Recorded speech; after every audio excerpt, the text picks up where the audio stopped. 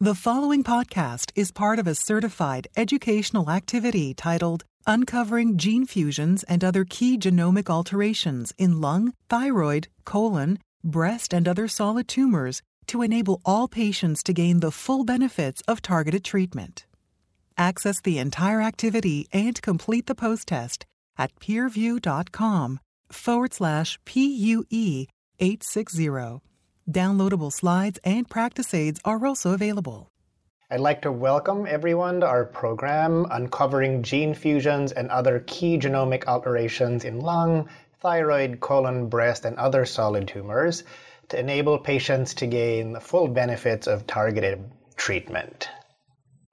Today we've assembled a wonderful group of speakers. I'm Alex Drellon, Chief of the Early Drug Development Service at Memorial Sloan Kettering Cancer Center in New York, and I'll let our other two speakers introduce themselves, starting with Dr. Dimitri. Thanks, Alex. I'm George Dimitri. I'm a professor at Harvard Medical School, and I direct the Sarcoma Center and co-direct the Ludwig Center at Dana-Farber and Harvard Medical School. Hi, I'm Vivek Subbiah from the University of Texas, MD Anderson Cancer Center, Houston, Texas. I'm an associate professor here and also the center medical director for the Clinical Center for Targeted Therapy, which is the early phase drug development program at MD Anderson. We have here our agenda for today. The seminars in oncology are divided into two major sections. The first section will focus on the biology behind fusions that we're going to discuss, where these are found across different cancers, and what tests we can use to find these fusions. And then finally, in the second session, we're going to cover the targeted therapies that are available for the treatment of patients with fusion-positive cancers, how these cancers can acquire resistance to therapy, and what new treatments are available in the setting of acquired resistance. And then we're going to end with a practicum where we're going to talk through a few cases of patients who have responded to therapy and discuss as well strategies for diagnostic testing in the clinic. Before we get into the first session, we'd like to first touch on the gaps that led to the symposium that we have today. Essentially, we would like to highlight that there are therapies that are active for these fusion-positive tumors, as it's a well-known fact that we can do better in terms of diagnostic testing to find these fusions and appropriately match our patients to these targeted treatments. And we begin with the first seminar, and I am going to kick it off. We'd like to start with the history of the discovery of oncogenic fusions for you. And you see here on the upper left that the seminal event was the discovery of the small marker chromosome in patients with CML that we later identified as the BCR-ABL translocation. And if you look at the bottom of the arrow, you see that subsequent to that, a number of fusions were found in many other cancers, specifically solid tumors, where we first found a fusion in a salivary gland adenoma, followed by Ewing sarcoma. But later on, you'll see that many different fusions were found in cancers like lung cancer and gastrointestinal tumors, among other histologies. We'll also note that in the different colored boxes, we've seen diagnostic migration that we'll also touch on in this session, where earlier efforts were focused on assays like karyotyping and chromosomal banding, later moving towards assays like FISH and RT-PCR. And today in 2022, of course, many centers have migrated towards more comprehensive sequencing with NGS. So what is a gene fusion? Essentially, you have, in simple terms, one gene fusing with another, either with the genes being on different chromosomes or the same chromosome. There are many different types of gene fusions, but today we're specifically going to discuss fusions that include a kinase domain that drives oncogenic signaling. And when you're looking at a patient's report, in order to figure out if a fusion is real, some of the buzzwords that I like to remember are that the event is in frame, meaning that it can be read, the message can be read without interruption or skipping of one or two codons. But the second major buzzword is that you have the intact kinase domain, which we mentioned drives signaling and growth of the cancer. While this applies to many fusions like ALK and ROS1, we're going to highlight two different fusions for you today. Here you see RET fusions. These are found in lung and thyroid cancers, and you'll hear more about that in the next section. But the yellow motif there shows you the kinase domain that's typically intact in a RET fusion, and that occurs in the 3' portion, or the end or tail of the fusion, while in the 5' position, the other gene typically can contribute motifs like coiled domains that result in ligand-independent dimerization and constitutive activation of the chimeric oncoprotein. The same is true of NTRK. If you focus your attention to the lower right, again, where you see an in-frame event with a full NTRK kinase domain. But one thing to remember is that there isn't a singular NTRK gene. If you focus on the table here, you'll see that there are 3 different genes, NTRK 1, 2, and 3, that encode the proteins TRKA, TRKB, and TRKC. And with that, we'll pass it on to Dr. Dimitri to talk about where we find these fusions. Dr. Drilon gave you a very nice history of the overview of fusions in cancers, starting with the original paradigm of the CML-BCR-ABL fusion. But since that time, many people have discovered many other fusions, and I call your attention to this paper by Nico Stransky from 2014, where he looked through many public data sets of gene sequencing and found a number of kinase fusions across many types of cancers. Look on the x-axis. You see fusions in many genes. Those are on the y-axis. But on the x-axis, you see the many different kinds of cancers that have gene fusions identified. Thyroid cancer, glioblastomas, lung cancer, sarcomas, and the list goes on and on. This is the so-called long tail of kinase fusions, which can be found in many types of cancers. So you're getting a theme here that kinase fusions can be found across a range of histiotypes. And it's very important that we as oncologists identify these to try to choose the right therapy and understand what standard treatments do. We certainly know that it's important both in adults and children. On this figure, you see the fact that certain very rare tumor types like infantile fibrosarcoma are defined by fusions, let's say, in the NTRK gene.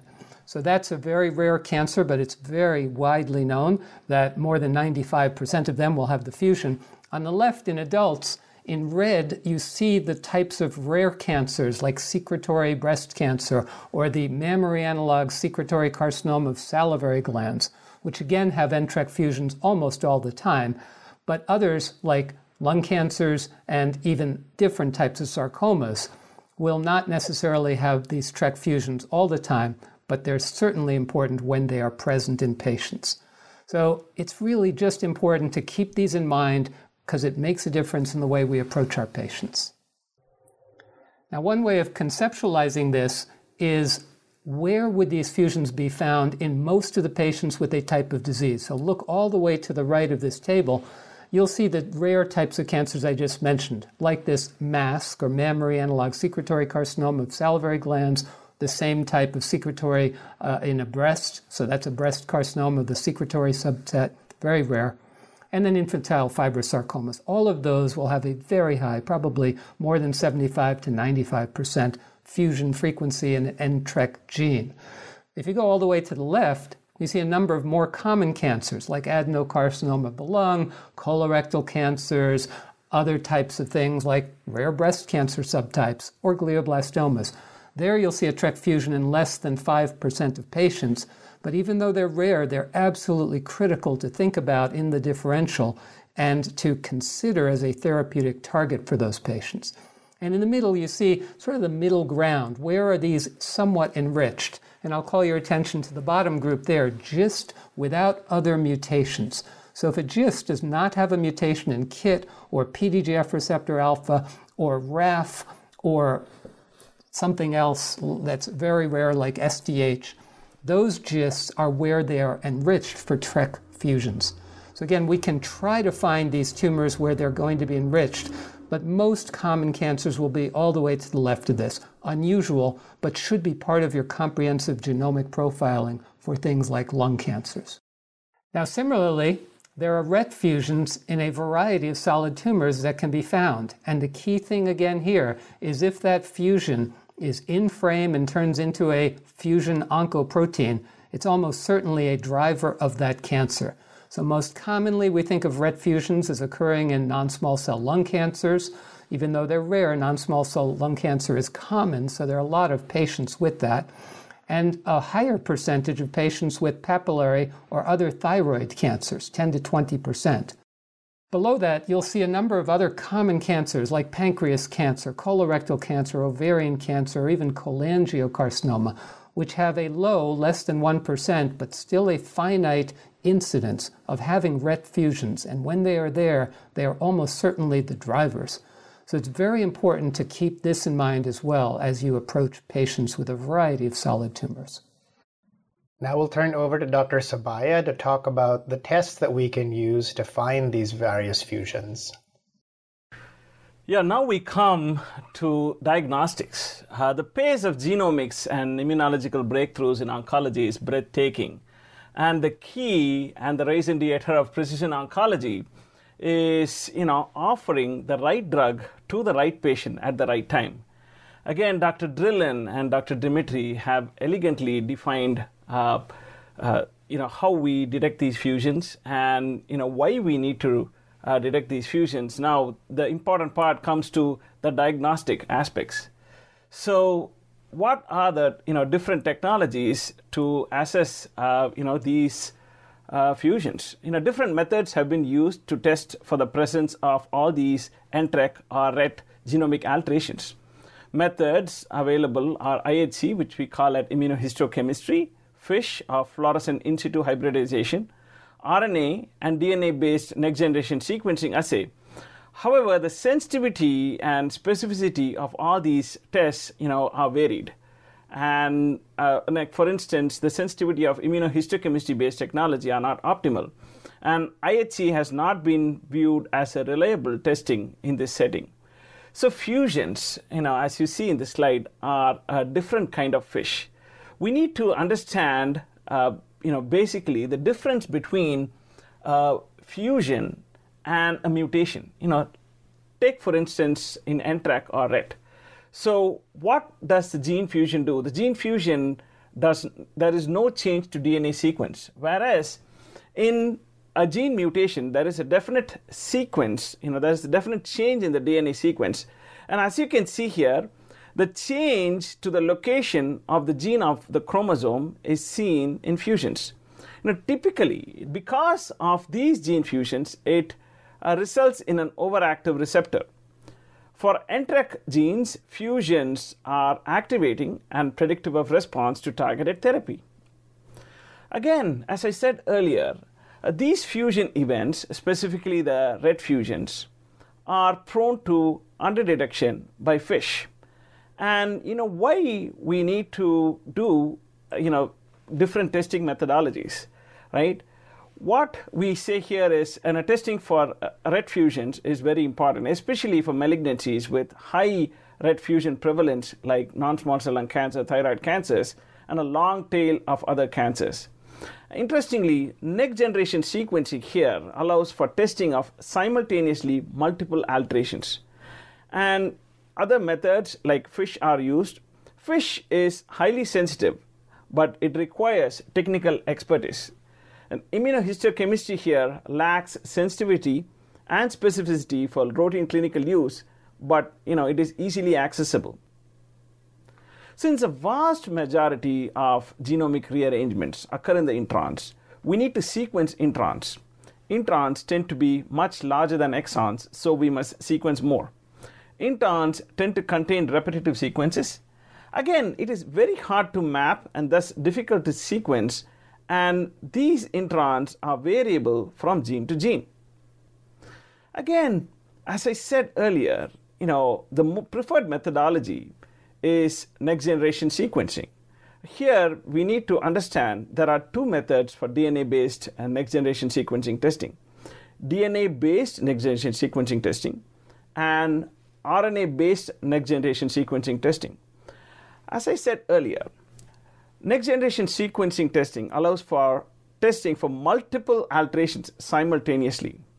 DNA is an option here, but some NTRK1 or NTRK3 fusions may not be detected using the DNA-based next-generation sequencing testing. RNA-based NGS is the preferred option for fusion detection because this can detect additional gene fusions relative to a DNA-based next-generation sequencing testing method.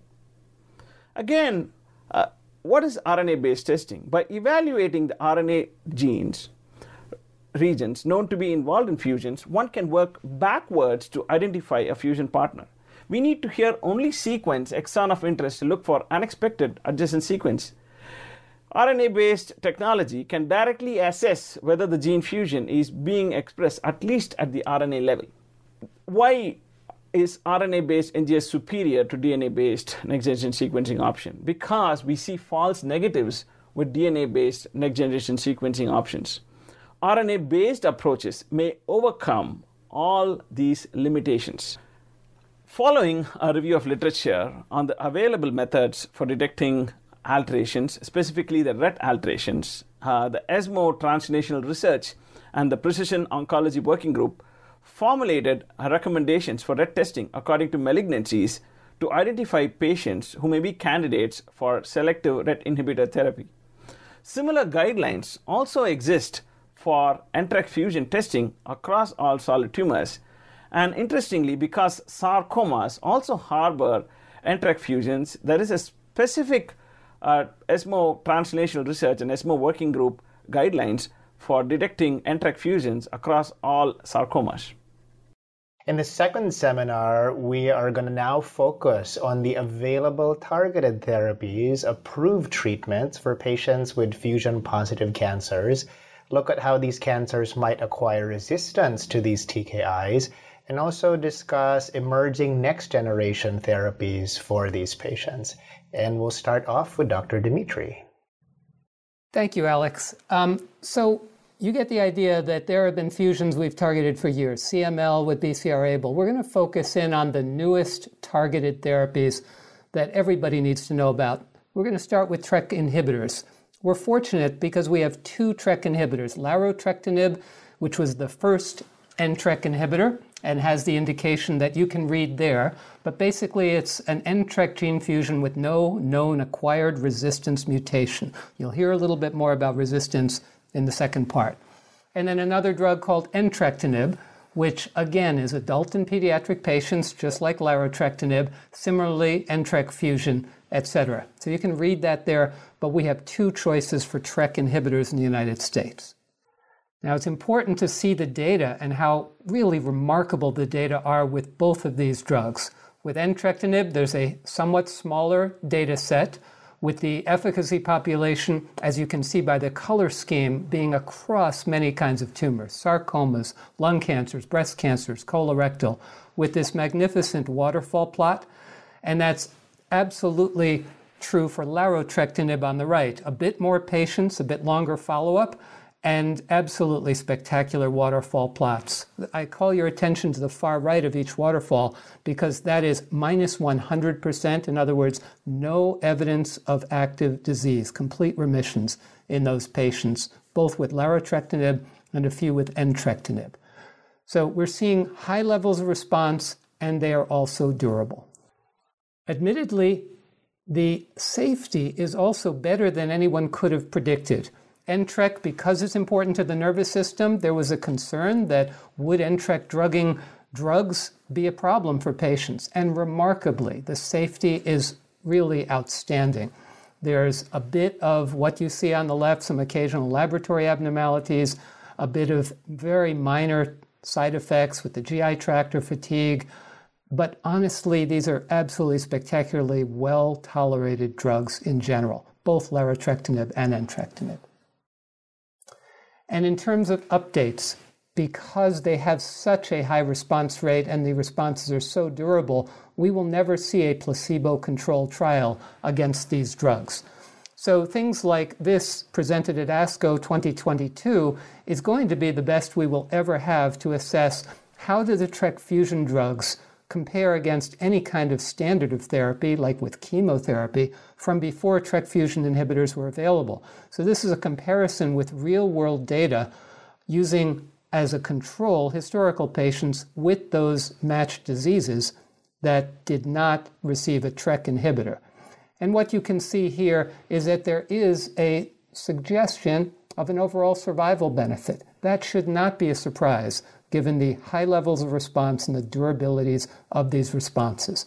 Now, one can always pick apart and criticize real-world data for a variety of technical reasons, but I think this really supports an overwhelming, rational, common-sense approach to the fact that these TRK fusion inhibitors are a new modality, highly effective and very well tolerated to treat patients with TRK fusion-positive cancers of many types. Now, this is the overall survival analysis from that ASCO poster, suggesting what we've all thought would probably be the truth if we ever were to do a randomized placebo-controlled trial, that the patients with the targeted therapy, in this case larotrectinib, compared to patients with TRK fusions receiving standard of care before any TRK fusion inhibitors were available, they're doing much better than with standards of care. So let's now move to the other new fusion target, relatively new, the RET inhibitors for RET fusions. Again, you know that RET fusions are often found in lung cancers, but more often found in thyroid cancers of many types. We see two drugs on the U.S. market, selpercatinib and pralsetinib, both of which have somewhat similar FDA approvals in this country. They have to have a RET fusion positive detected by an FDA-approved test, generally for pralsetinib. It's a bit more loose language for selpercatinib. And admittedly, there are pediatric patients with these as well who can receive either drug. So I think that's extremely important to consider the indications, and you'll hear a bit more about moving beyond these indications in the future. These are both very highly selective drugs against RET fusions and against RET targets.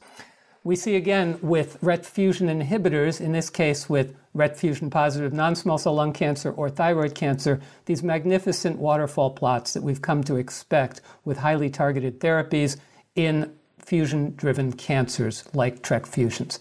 Wonderful responses and wonderful durability both in non-small cell lung cancer or thyroid cancer.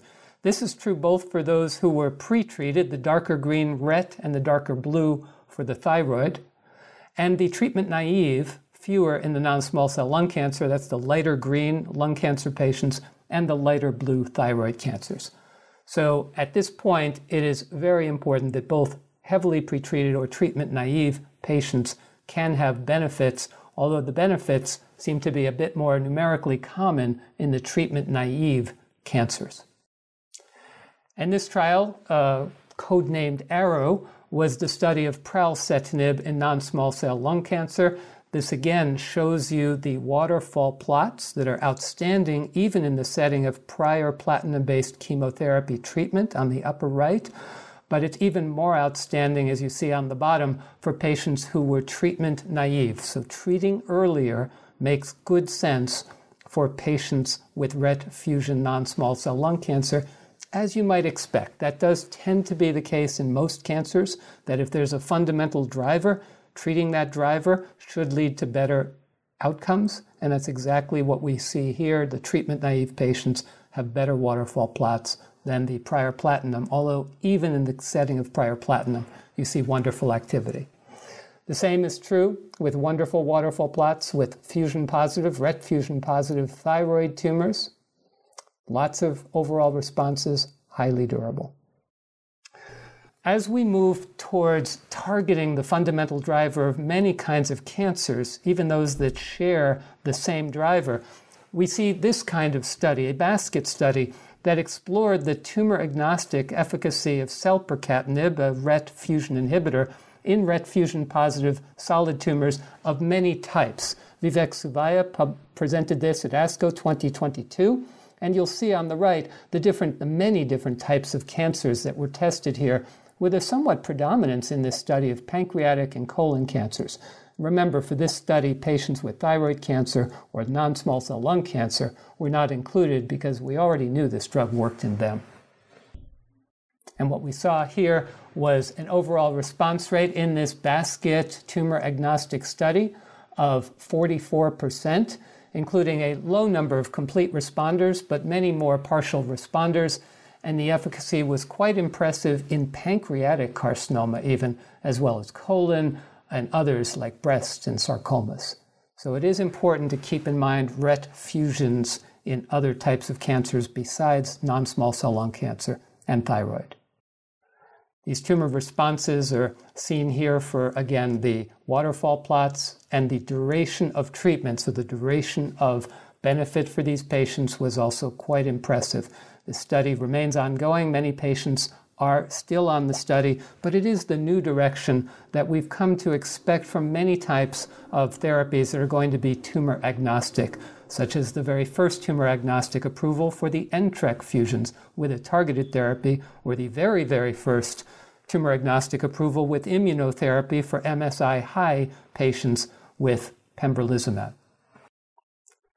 And just as with non-small cell lung cancer, just as with thyroid, the adverse events in the basket study were very, very tolerable with the RET fusion inhibitors. You see some laboratory abnormalities, you see a bit of hypertension, but generally very low grade, and a few other things that you'll see on this slide, nothing compared to some of the toxic combination chemotherapies that we as oncologists were trained to give many years ago. So this is a very tolerable option for patients with this fusion driver. And the same can be said for pralsetinib. There's more limited data to some extent with pralsetinib, but this has also been presented. And again, overall tumor responses show very nice waterfall plots and a very nice duration of these responses and duration on study drug treatment with pralsetinib in basket studies. So beyond this, there are many, many other strategies to move an effective therapy forward that we all know in oncology. Moving something earlier in the neoadjuvant setting is the ultimate early approach to try to shrink things before you approach them surgically. But even before you do that, you can move to what's outlined in red here, a study after surgery or radiation. So you're trying to assess the potential for adjuvant therapy, earlier. Generally, again, as you've seen with the no prior therapy, non-small cell lung cancer or thyroid patients do tend to do better in the earlier stages of treatment. So this is a new direction that's being taken with several of the RET inhibitors in clinical trials. On this slide, selpercatinib is identified primarily. Thanks, George. And in the next section, having heard about the available first generation or early generation TKIs, if you will, for fusion-positive cancers, Dr. Subbiah is going to lead us through the various mechanisms by which these cancers might acquire resistance to therapy. Vivek? So what are the mechanisms of acquired resistance to kinase inhibitors across cancers? Again, as we all know, protein tyrosine kinase in our targeted cancer therapies are subject to acquired resistance.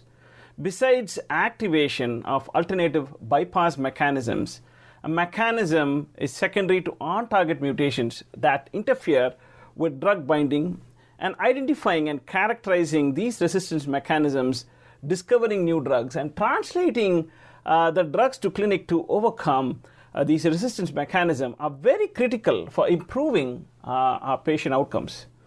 So what are the broad mechanisms of resistance one can think of? Like one is, broadly, we can think about de novo resistance and acquired resistance. And in acquired resistance, we can think about on-target resistance and off-target resistance.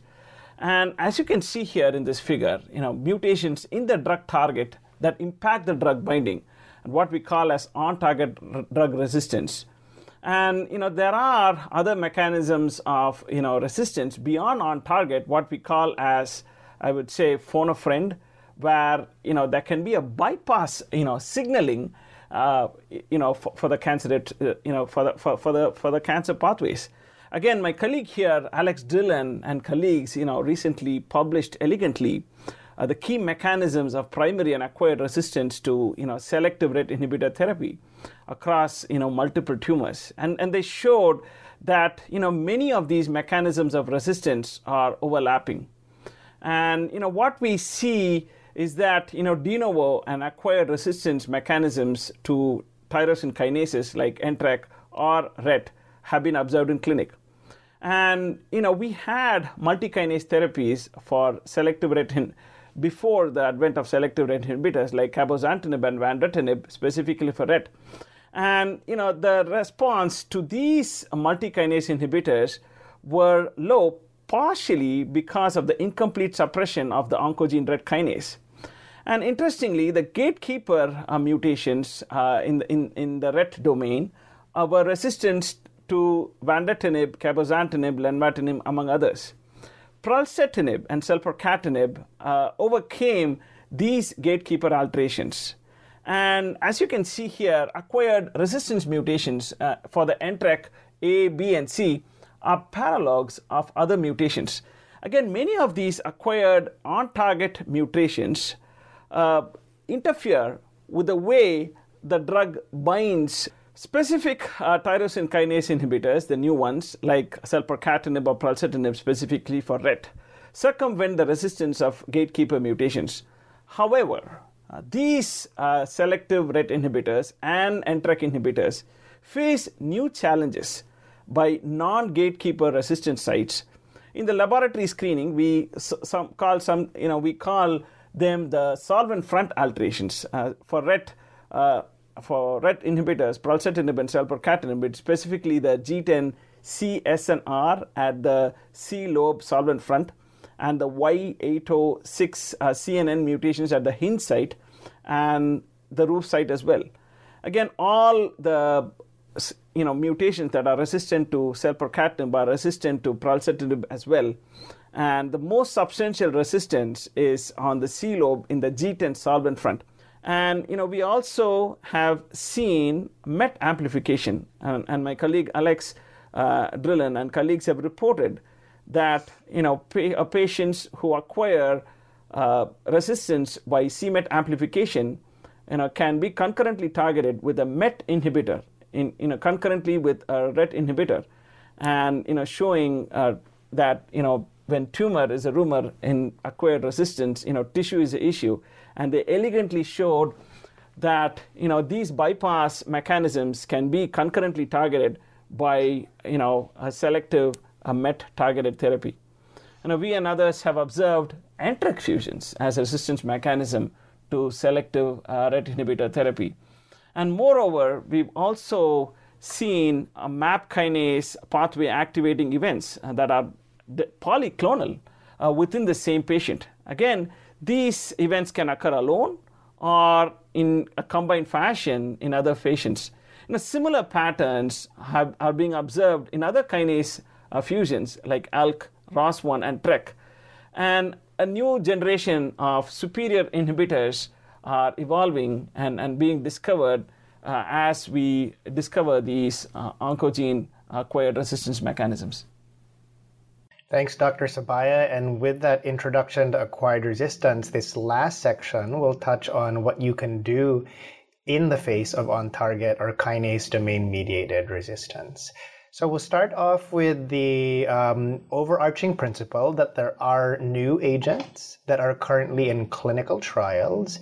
But remember that whenever possible, if you resequence your patient's cancer, you are looking for these acquired kinase domain mutations as a way of matching patients to new therapies. And if you clearly find another mechanism like bypass resistance, that these single agent next-gen treatments may not be the best fit for your patients.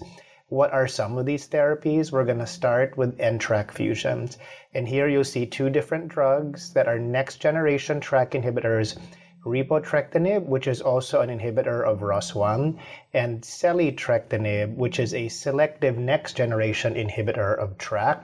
These were designed in a very intelligent fashion because what happens with the mutations is that, as you can see in the diagram, they put up blockages that prevent the binding of early generation agents like larotrectinib and entrectinib. And these molecules were designed to be smaller drugs or smaller moieties that zip past the blockage and re-engage the ATP binding domain and shut down oncogenic signaling.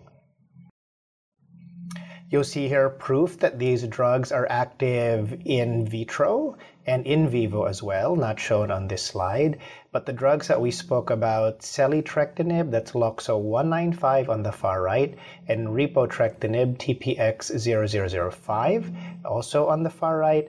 And you'll see that compared to earlier generation agents like larotrectinib that's in the middle, that we see increased activity in the dark blue boxes with lower IC50s for many of these acquired kinase domain mutations in NTRK1, NTRK2, or NTRK3 that Dr. Subbiah discussed in the prior section.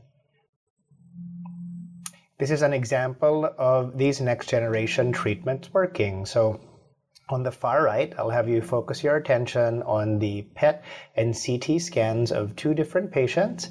These were NTRK fusion positive cancers, an adult patient above and a pediatric patient below. These patients developed acquired resistance to an early generation TRK inhibitor, then went on to LOXO-195, also called selitrectinib, and as you can see, had a very nice response to therapy.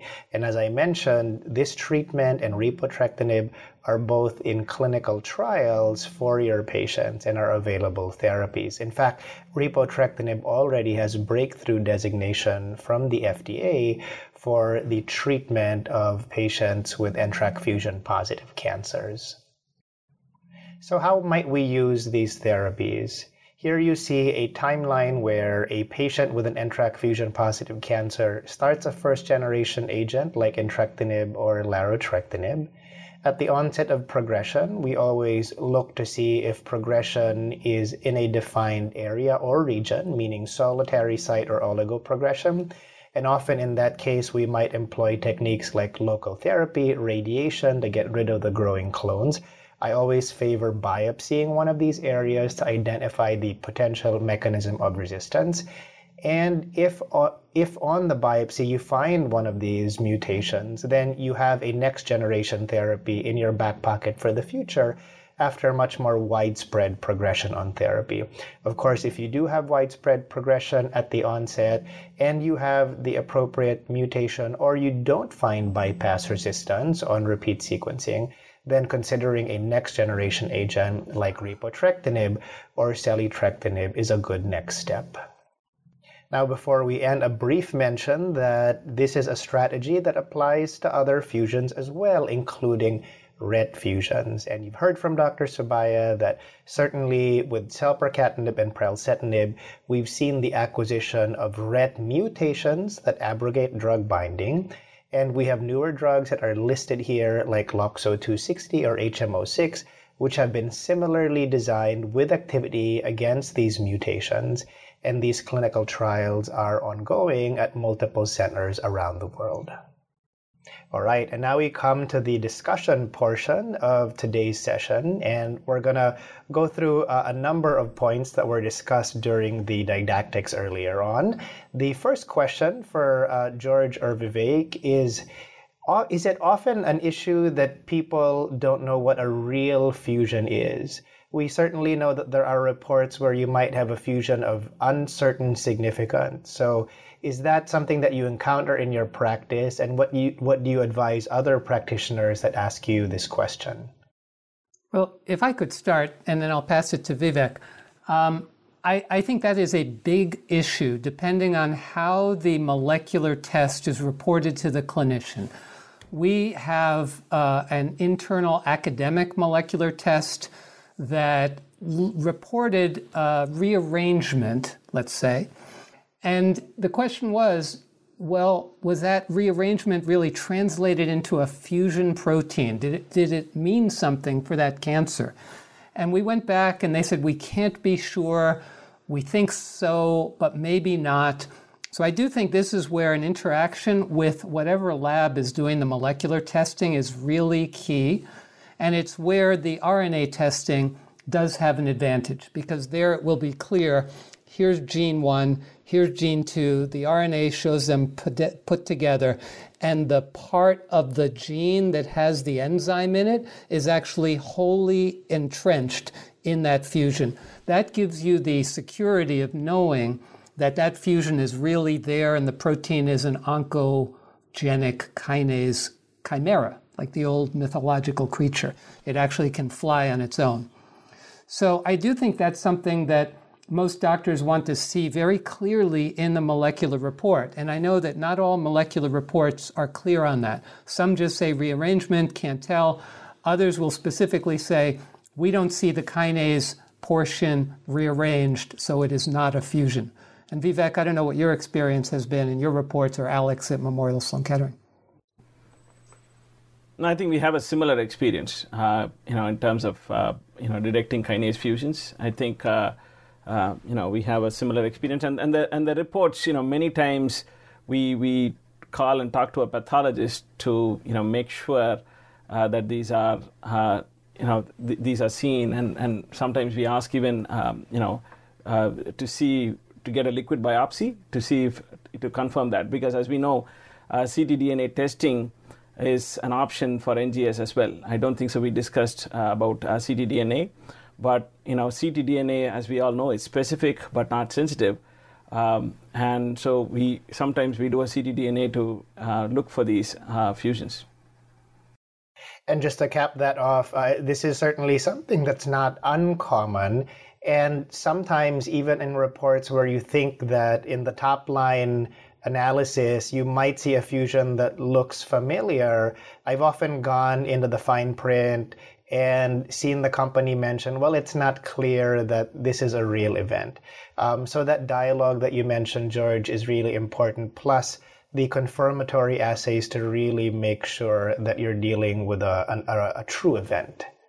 Yeah, I think that's really important, because otherwise a doctor could get a very bad first impression. If they get an ambiguous report and they put a patient on one of these drugs and it doesn't work, they are at risk of saying, oh, these drugs don't work. What are those guys talking about? But actually, it's probably more a failure of diagnostics than the drug per se, if it doesn't have a resistance mutation. That's why, for example, for the NTRK fusions, the FDA specifically said a TRK fusion that doesn't have a known resistance mutation. I thought that was really a forward-thinking approval language on their part. Oh, absolutely. I completely agree. And it's important also to distinguish, between fusions and mutations. I think, many of the oncologists, when we get the reports, or even, when we review the history of prior treatments, sometimes they may confuse, fusions and mutations as similar. For NTRK genes, fusions are activating and predictive of response to targeted therapy. For NTRK, genes, mutations do not appear to be the driver oncogenic event. I think that is one thing key. We need to drill down upon, our colleagues, that for NTRK, fusions are activating and predicting of response, and gene mutations do not appear to be oncogenic driver. For RET, the fusions are activating and predictive of response to targeted therapy from non-small cell lung cancer, thyroid cancer, and also in a histology agnostic manner across all cancers. Mutations, both germline and sporadic, appear to be oncogenic drivers, specifically in medullary thyroid cancer. Again, it is important to recognize the difference between mutations and fusions, for purposes of clinical care. I think that's really important, because a lot of doctors will get a molecular report, they'll see an NTRK mutation, they'll get all excited, and then they'll read the print about this has no therapeutic validity because none of the fusion inhibitors inhibit the point mutations with NTRK. So I do think that's key. Yeah, that's right. And it also applies to other situations like ROS1, where you're really looking for a fusion and not a mutation that doesn't drive oncogenesis. But the other layer here is what we discussed, that of course, when you develop resistance to a first-generation agent, that you do see acquired mutations on top of a fusion. So we should just make sure that we have that distinction. But perhaps let's use this moment to pivot to what we think are the best tests for finding these fusions. Vivek, you talked about a number of things, earlier on, and then you also recently mentioned ctDNA. What's your approach to optimizing the likelihood of finding one of these fusions in the clinic? Absolutely. Thank you, Alex, for the question. Testing for TRK fusions across all solid tumors is important, especially we wouldn't be testing for just TRK fusions. We want to look for all alterations, specifically for malignancies with high TRK fusion prevalence, such as MASC or infantile fibrosarcoma. And the preferred test for fusion detection for NTRK and RET is RNA-based next-generation sequencing technology. There are, of course, DNA-based NGS and RNA-based NGS. DNA-based NGS is an option, but this clearly misses out some NTRK1 and NTRK3 fusions which may not be detected. Again, also important to note liquid biopsies like ctDNA. It is definitely an option for next-generation sequencing, but sensitivity can be an issue. So it is important to know that liquid biopsy ctDNA is specific but not sensitive. If the ctDNA is negative for an oncogenic driver or undetectable in liquid biopsy, tissue is an issue. We need to perform tumor-based next-generation sequencing panel, preferably RNA-based, and DNA-based NGS is an option as well. Other options that are available clinically, right, to us are immunohistochemistry.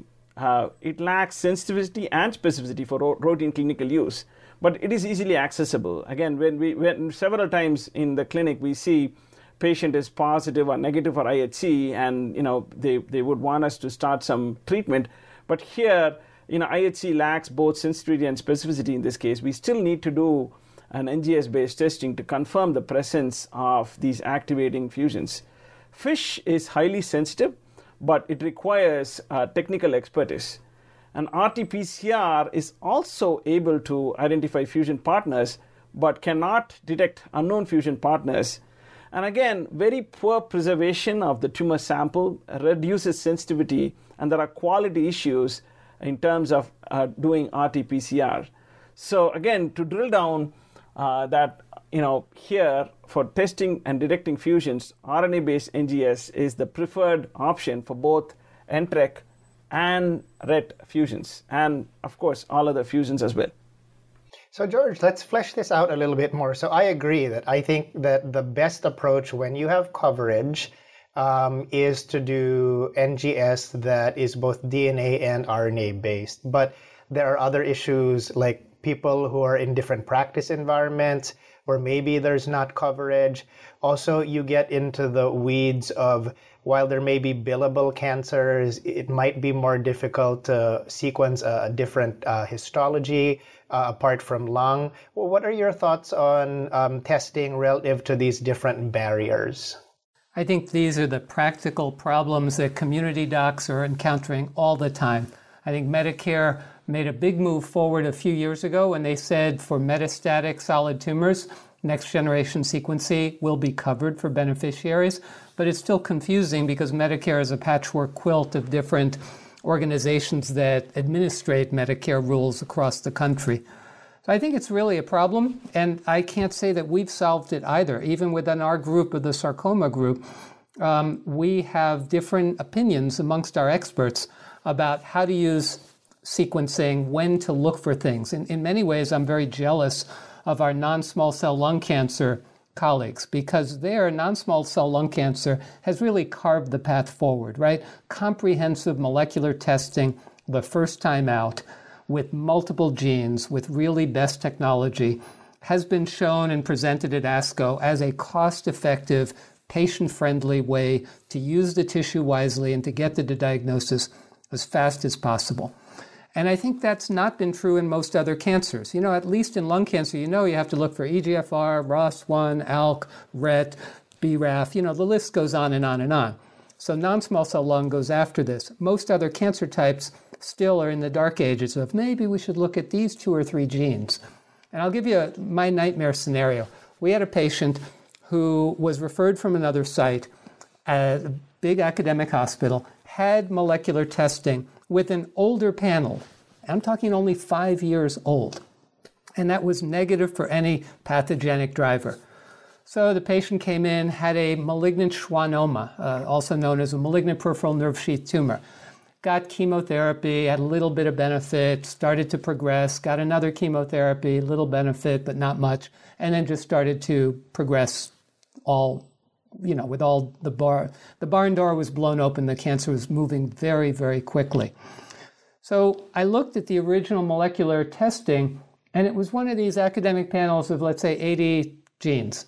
And I said, you know what? How do I know how well they even looked for a fusion? And of course, you know where I'm going to go with this. We actually sent it out to another lab, which we had more faith in, more comprehensive, and ridiculously, we found a TRK fusion. So we put the patient on the TRK fusion inhibitor, first generation larotrectinib. Patient did great for about a year. Resistance kicked in. Patient was not able to get to the other drug fast enough. Complications from where the cancer was in the lung got in the way of that, and the patient passed away from the disease.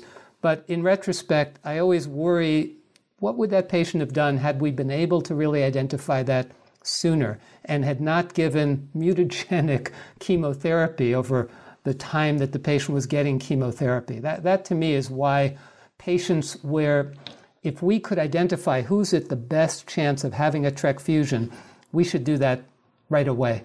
And I think that's important. In our world of sarcomas, we have 200 different kinds of sarcomas. We've really tried to identify, are there kinds of sarcomas where you really don't need the testing?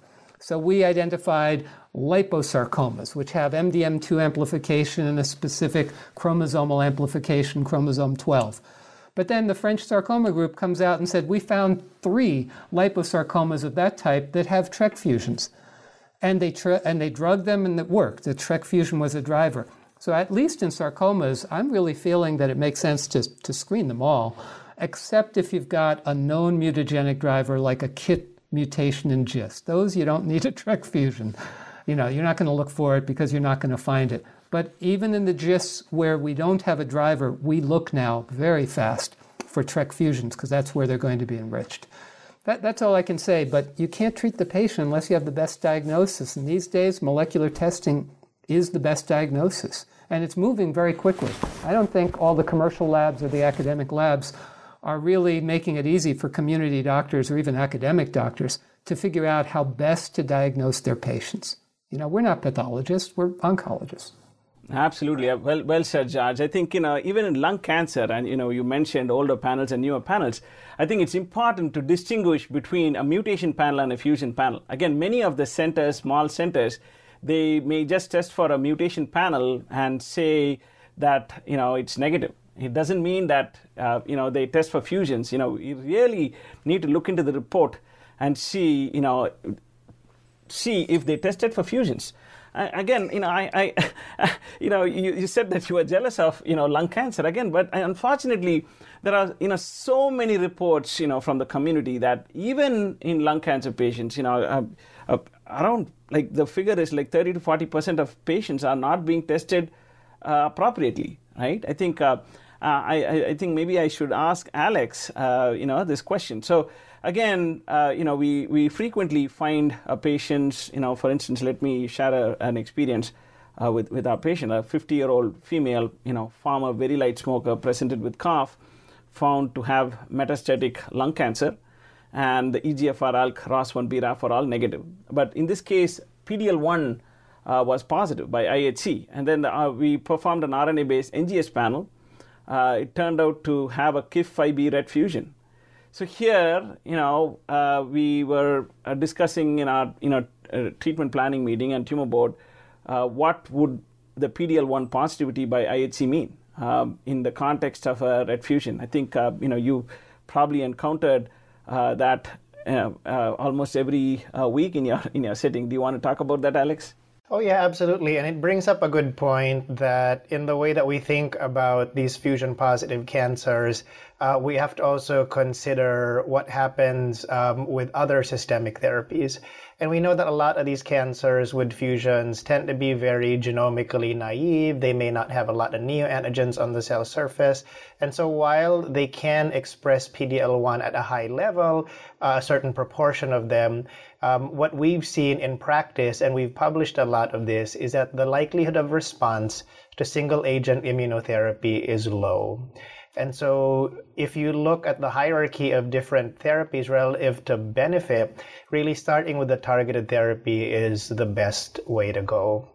And I think that talking about cases and how active these treatments are, also share that we had a 76-year-old woman also with a lung cancer who had widely metastatic disease to bone, liver, etc. She was found to have an NTRK fusion, thankfully, and she actually refused chemotherapy, which in lung cancer, a platinum doublet can be highly active. But now we know, if you look at the registrational data for drugs like larotrectinib or entrectinib, that the outcomes with targeted therapy certainly beat chemotherapy. And so she, unsurprisingly, had a dramatic response to therapy and has been on it for 4 years and is still ongoing and hasn't seen chemotherapy yet.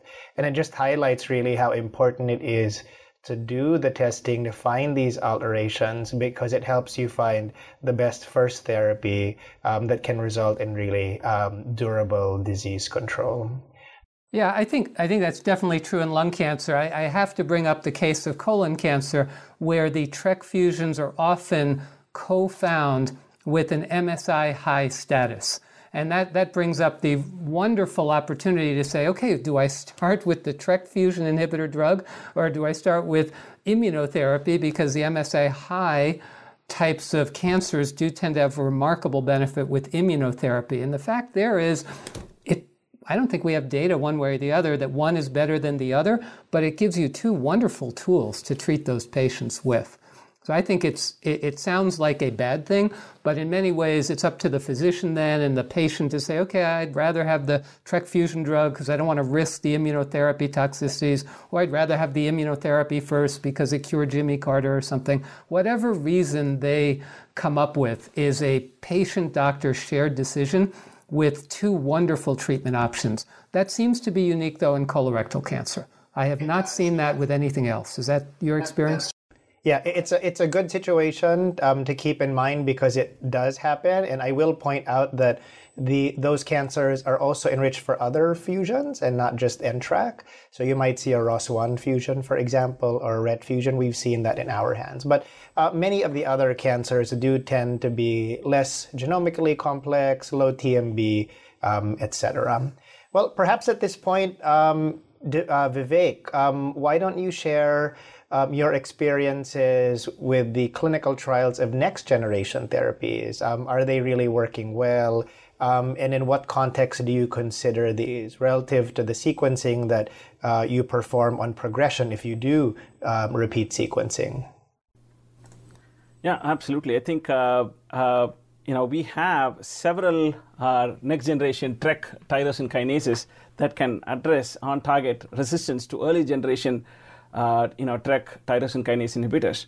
Again, the second generation TRK inhibitors are being increasingly investigated in clinical trials for patients who have developed acquired resistance to early generation TRK inhibitors.